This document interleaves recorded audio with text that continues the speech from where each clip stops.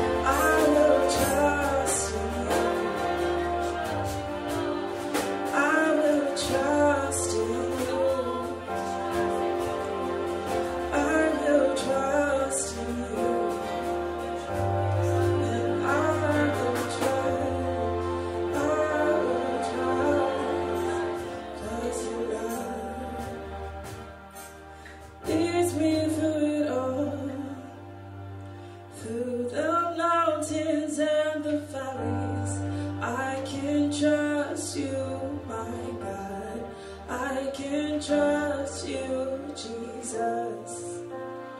Name above all names, all I need to be saved. I can trust you, my God. I can trust you, 'cause your love leads me through it all, through the mountains and the valleys. I can trust you, my God. I can trust you, Jesus. Name above all names, all I need to be saved. I can trust you, my God. I can trust you, 'cause your love leads me through it all, through the mountains and the valleys. I can trust you, my God. I can trust you, Jesus. Name above all names, all I need to be saved. I can trust you, my God. I can trust you, Jesus. Falling in love with the one who rescued me, spoke your life into the void. You're calling me out onto the waters. I hear you through the noise. 'Cause your love leads me through it all, through the mountains and the valleys. I can trust you, my God. I can trust you, Jesus. Name above all names, all I need to be saved. I can trust you, my God. I can trust you, 'cause your love leads me through it all, through the mountains and the valleys. I can trust you, my God. I can trust you, Jesus.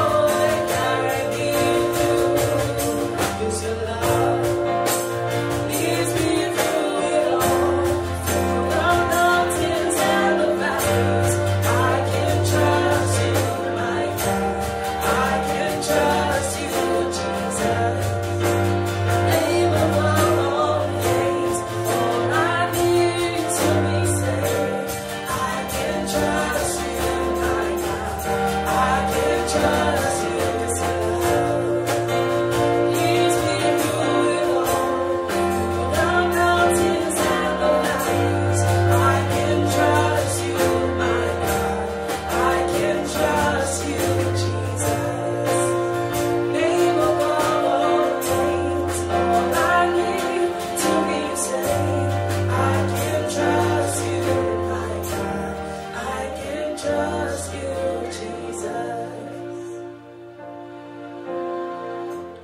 I can trust you, Jesus. I can trust you, Jesus. Here at Imprint, we believe the Christian life is a partnership between God and the Christian family, the church. God is the source of all things, including our money, and we give back to Him in the form of tithes and offerings.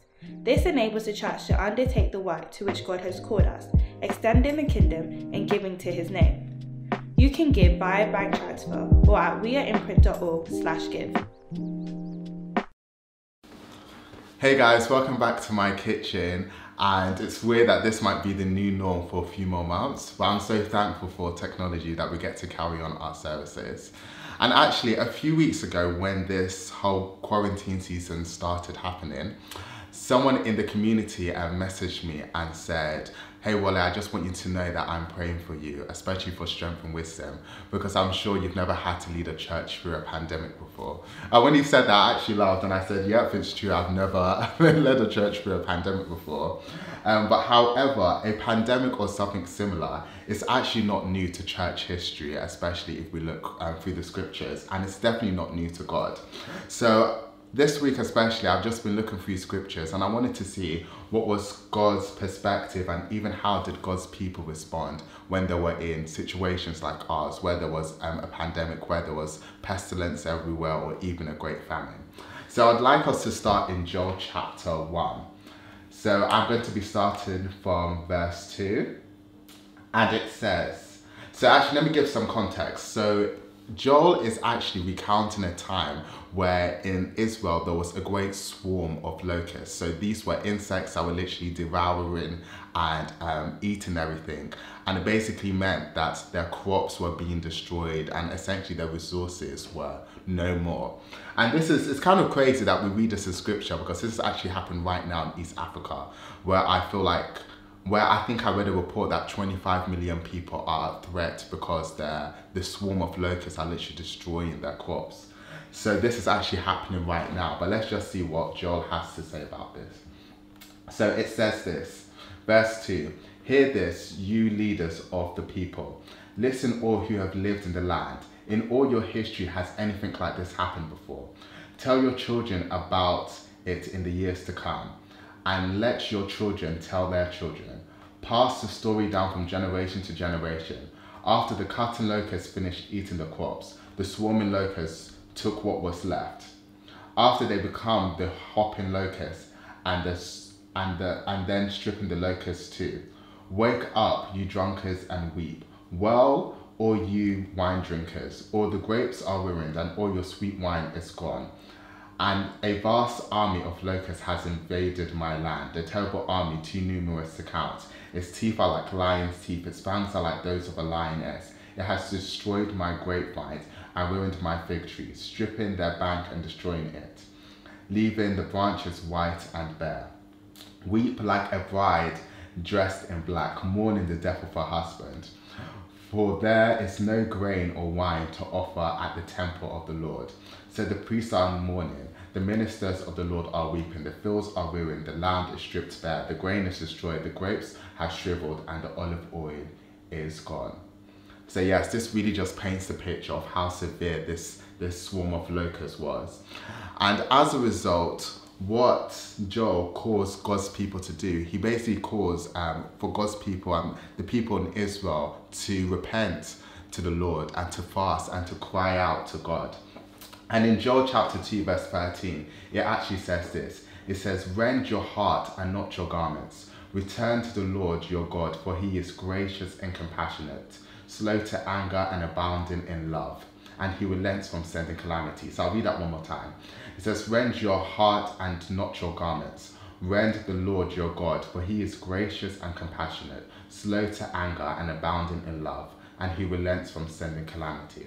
So Joel was essentially saying that do not just give in to religious performance. Like, that's not what the Lord is looking for in this season, where he's just looking for people who just act like they are for him or act just do their religious activities. Joel is essentially saying that let's be authentic with this. Let's actually repent and turn from those things that are unpleasing to the Lord.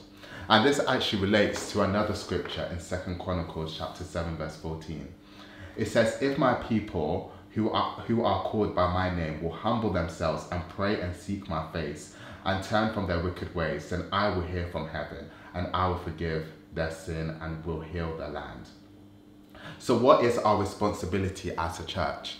Our responsibility, if we're to take this as a model, our responsibility as a church is to pray. It's to pray. It's to pray for the deliverance of our nation, of our city, of our homes, from this virus, from what the media is calling this invisible enemy, and also the fear associated with it. And we can see this even in the book of Acts, especially when the children of God were calling for the deliverance. But in this context, in Acts chapter 12, they were calling for the deliverance of Peter. So Peter was kept in prison, and the Bible says that the church prayed earnestly. Other translation says that the church prayed fervently. And one of my favorite translations actually said, the church entered a season of intense intercession. And I remember even last week, my sister said that she's never prayed so much in her life like the way she's prayed, especially in this particular season. And I love the example of King Jehoshaphat. So essentially, King Jehoshaphat was the king of Judah, and someone told him that a vast army is coming towards you guys and is going to attack you guys. And the Bible says that he was afraid and set his face to seek Yahweh. I'll read that one more time. It says he was afraid and set his face to seek Yahweh. So because of his fear, what I love is that Jehoshaphat did not just remain there in his fear, but he went to go and seek Yahweh. He went to go and inquire to the Lord. And my prayer is that, especially in this time, especially in a time of uncertainty where it feels like there's limited resources, or it seems like people are falling really, really ill, and we hear crazy statistics, that we will seek the face of Yahweh, that we will use this time in order to grow in intimacy and to even hear the perspective of the Lord, which will build our faith, and we even pray bold prayers because of the faith that we've received from just hearing what God has to say on these matters. And especially, this could be a time where it's really easy for us to retreat. It's easy for us to develop coping mechanisms and to either deal with our fear, or can I just say, to deal with our boredom. And I love Ike's talk that she actually gave a few weeks ago, where she said we need to be watchful and we need to be prayerful. And I think that's reality, because this could be a time where for some of us, we can actually feel ourselves, perhaps due to, like I said, the fear, or perhaps due to boredom, we can feel ourselves going back to our old habits, to give us a sense of relief, or perhaps just something to do. And my petition tonight is that instead of going back to our old habits, instead of actually going back to those things that are familiar, that would actually we saw as giving us a sense of pleasure or a sense of relief, that we'll go back to the Lord. And the reason why we need to go back to the Lord is because God, there's one thing that He specializes. He specializes in deliverance. Like, His track record is amazing. This is the same God that delivered the Israelites from the Egyptians, the Midianites, the Jebusites, and all the other ites. He delivered Daniel from the lion's den. He delivered Shadrach, Meshach, and Abednego from the fiery furnace. In the time of Joseph, He rescued his people from a famine. God delivered Moses from an infant side, and Jesus delivered us from the greatest pandemic of all, which was our sin and shame. And also, I would like us to look into Exodus as well, you know, where it talks about, in particular, where the Lord actually led His people through the wilderness, through a time of uncertainty especially. And I just want to see how the Lord dealt with His people. So, one thing, I believe it's in Exodus chapter 13, the Bible talks about how the Lord led the Israelites through the desert place. And He led them through the desert place, especially because He didn't want them to feel the need or to feel the pressure to just turn back to Egypt. And the Bible says that the Lord went ahead of them in a pillar of cloud by day and a pillar of fire by night. And this actually reminds me of a funny situation that I was in a few years ago, where my friend and I were taking the train, we were going to a Christian camp, and we literally had all of our tent gear around us and our suitcase. And we were just catching up, we were just talking and talking and talking. And we didn't notice that the train had stopped at the place where we needed to get off. And I remembered people just walking past me and getting off the train. But we were just so engrossed in our conversation. And I looked outside the window and I saw our station stop. And I literally said, bro, we need to go, this is our stop. And we ran off the train. We quickly got our stuff and we literally just ran off the train. And a few weeks later, he said to me, well, I was just thinking about that situation on the train. And I was like, yeah, what about it? And he said that what I found interesting is that I remember you saying, it's our stop, we need to get off. And I didn't question you. And I was just asking myself, why didn't I question you? Why did I instantly just believe you? And he basically said, it's because I trust you. And because I trust you, I believe that you know where you are going. So even if you said, okay, we need to get off now, I was willing to just get off now and not to disagree with you. And he basically said that it reminds me of our journey with God, that because we have a relationship with God, we don't need to know the way, but what matters is actually who is with us, and it's God that is with us. And I just feel like that is just perhaps a beautiful analogy of how the Israelites must have been feeling at this particular moment in the desert place, where the Lord was leading them in a pillar of cloud by day and a pillar of fire by night. I can imagine that perhaps they were thinking, when are we going to get there? Like perhaps feeling uncertain in terms of when is all of this going to end? Or perhaps even feeling a sense of fear that any minute now, perhaps the Egyptians or some of our other enemies might attack us. But I feel like that picture of having the pillar of cloud by day and the pillar of fire by night was something that just brought them great assurance that even though we don't know what this is going to look like in a few more days, or we don't know the next step, because God is there, it brings us great assurance. And one way that the Lord gives us great assurance is in his peace. I love Colossians chapter 3 verse 15 that says, and let the peace that comes from Christ rule in your hearts. Another translation said, let the peace govern your hearts. Let it be the main thing that anchors you. Let it be the main thing that literally dictates how you move, especially in this season. And if I was to go back to the story of the Israelites, this really just shows that despite despite the time of day, or despite the season, pandemic or no pandemic, that God knows how to lead his people. And a few chapters later, I believe it's in Exodus chapter 16, there's also a really funny story about the Israelites as well.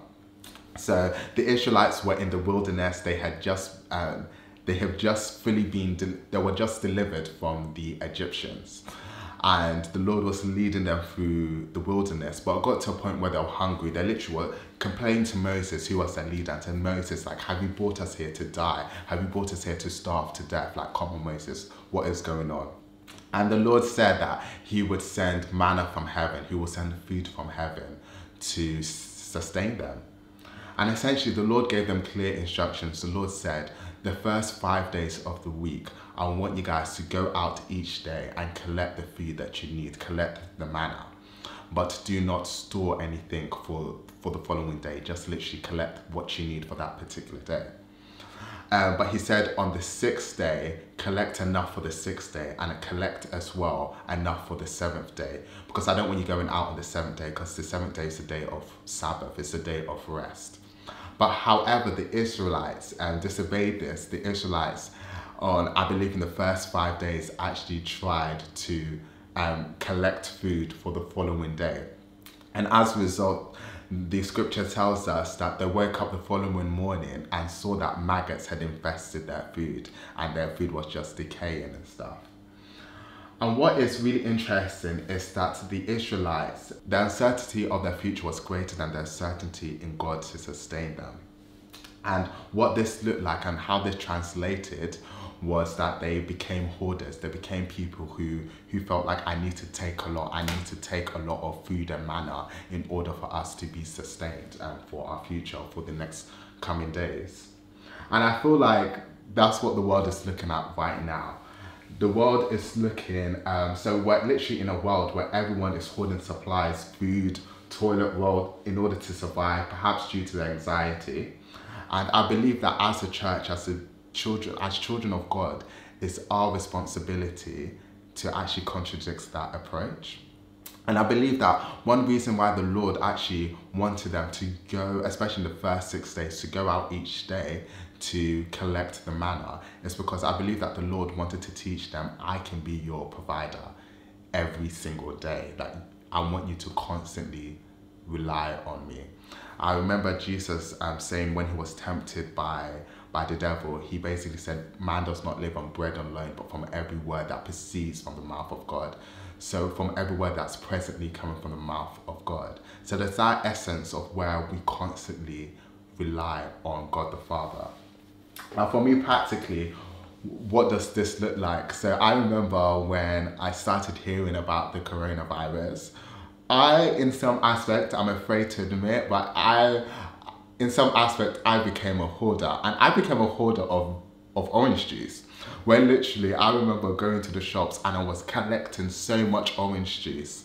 And I was like, I need my vitamin C. I need my vitamin C, especially this season. I was collecting so much orange juice, and I felt so much pride that I could collect enough orange juice. And if I'm being honest, I was driven by fear. My fear was that if I didn't collect all this orange juice now, I'm gonna come back later and not actually see any orange juice to drink and stuff.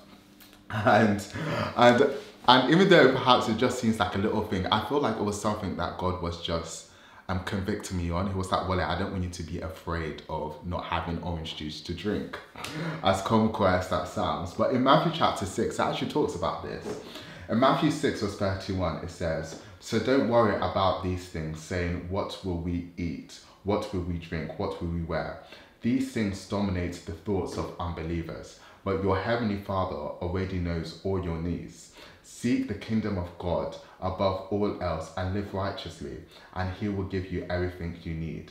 So don't worry about tomorrow, for tomorrow will bring its own worries. Today's trouble is enough for today. And we see that word again, seek, which means to strive after God. And many prophetic voices all over the world have echoed that God is using this quarantine season almost redemptively as a divine reset. And as one of my friends actually phrased it, he said, it's an opportunity to realign the rhythms of my heart, where God becomes the center of my affections and of my time again. And before we end, I would like us to just go back to Joel. And after Joel had prayed and the people of God repented and fasted, this is what the Lord responded to them. So verse 2, so Joel 2, verse 23 to 25, it says, be glad, people of Zion, rejoice in the Lord your God, for he has given you the autumn's rains, because he is faithful. He sends you abundant showers, both autumn and spring's rains as before. The threshing floors will be filled with grain. The vats will overflow with new wine and oil. I will repay you for the years the locusts have eaten. So essentially the Lord is saying that this swarm of locusts is going to come to an end. And when it comes to an end, I love the scripture. He says, I will repay the years that the locusts have eaten. I will give you everything back that has been stolen and that has been taken away from you. And that the threshing floors will be filled with grain. Your resources will be replenished again. And you will have so much food to eat. And if we go a few verses later, in verse 28, Joel 2 verse 28, it says, and afterward, I will pour out my spirit on all people. Your sons and daughters will prophesy. Your old men will dream dreams. Your young men will see visions.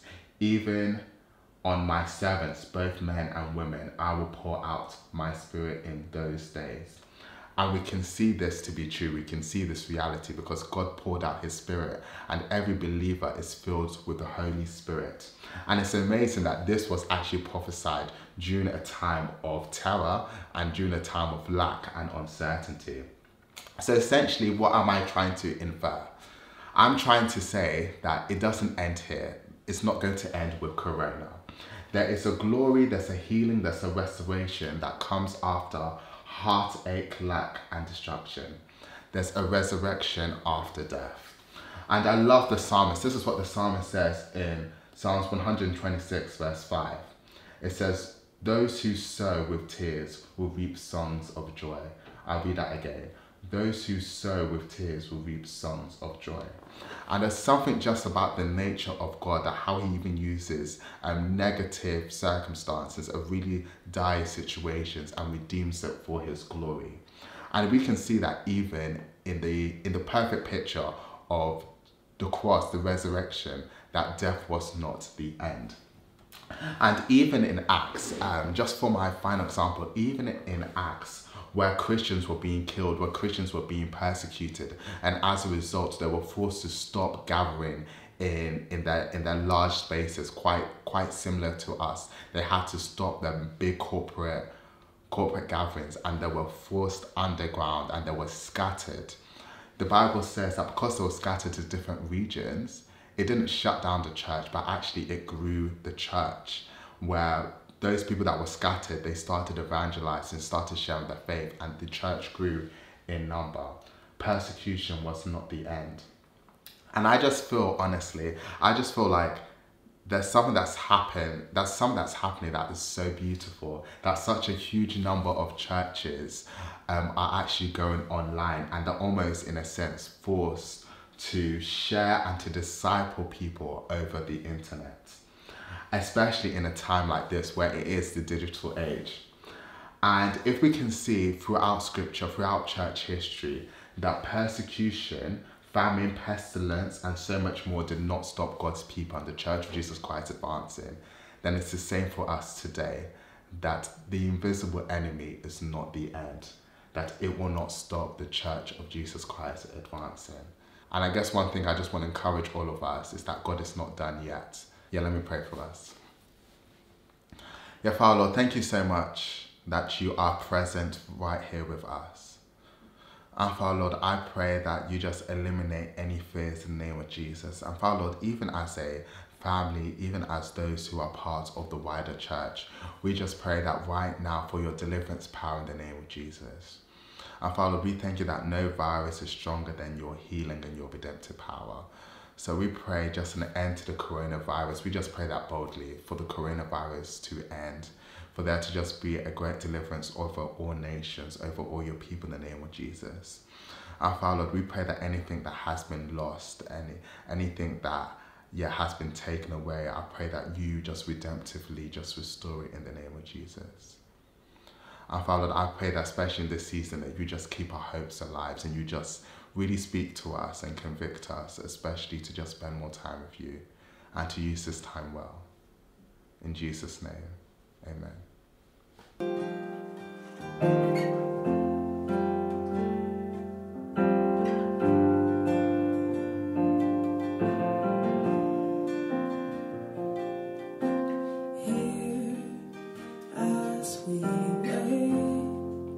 Seek your face, come and make your throne upon our praise. Here in this place, have your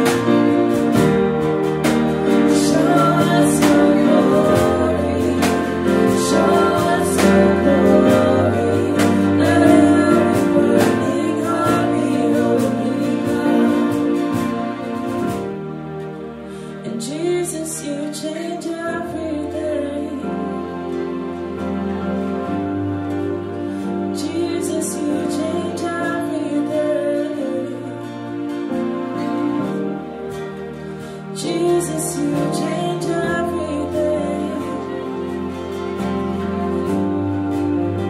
Jesus, you change everything. And Jesus, you change everything. And Jesus, you change everything. Jesus, you change everything.